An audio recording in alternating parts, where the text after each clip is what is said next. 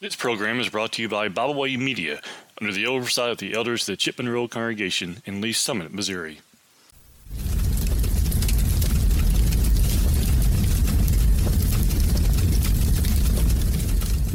Thank you for joining me today for our devotional here at the Fireside.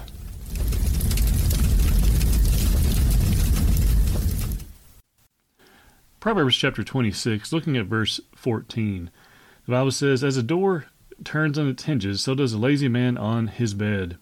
The lazy man, verse 15, buries his hand in the bowl, and it wearies him to bring it back to his mouth. The lazy man is wiser in his own eyes than 7 men who can answer sensibly. We think about this idea in Proverbs 26, 14 through verse 16. The lazy man here is portrayed as one who truly is wise in his own eyes. The lazy man is not pictured as one who's actually a contributor to society. He is one who, you might say here, is almost looked like a bum, right? Someone who doesn't work, someone who doesn't provide for himself, for others in his family. And we find here it's condemned, isn't it?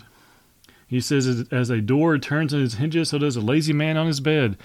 He never gets up and does anything productive. Verse 15, the lazy man buries his hand in the bowl, and it wearies him to bring it back to his mouth.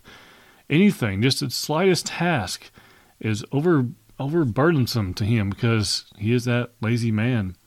Verse 16, the lazy man is wiser in his own eyes than 7 men who can answer sensibly. We find the lazy man, verse 14, is pictured as being slothful. We might say one that sleeps all day.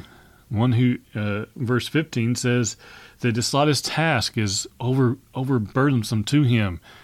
These often are those who seek to find others to do things for them. Sometimes we see to say today that government is asked to provide for them.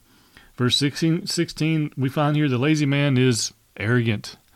He is falsely wise. He says in verse 16, the lazy man is wiser in his own eyes than 7 men, not just any 7 men, but 7 men who can answer sensibly. This would imply that the lazy man is not sensible in his answers, not sensible in his logic. Friends, let's make sure that we are not that lazy man. Let's make sure we're not one who is found always in our bed. We're not one who the slightest task is just overbearing to us. We're not one who is unsensible. Friends, let's be those who are contributors to society, contributors to our family, but most importantly, contributors to the Lord's church. We thank you for listening today. We hope you enjoyed this program. You can find out more about Bible Way Media by visiting our website, biblewaymedia.org. You can find all of our podcasts on all major podcast platforms. As always, we thank you for listening.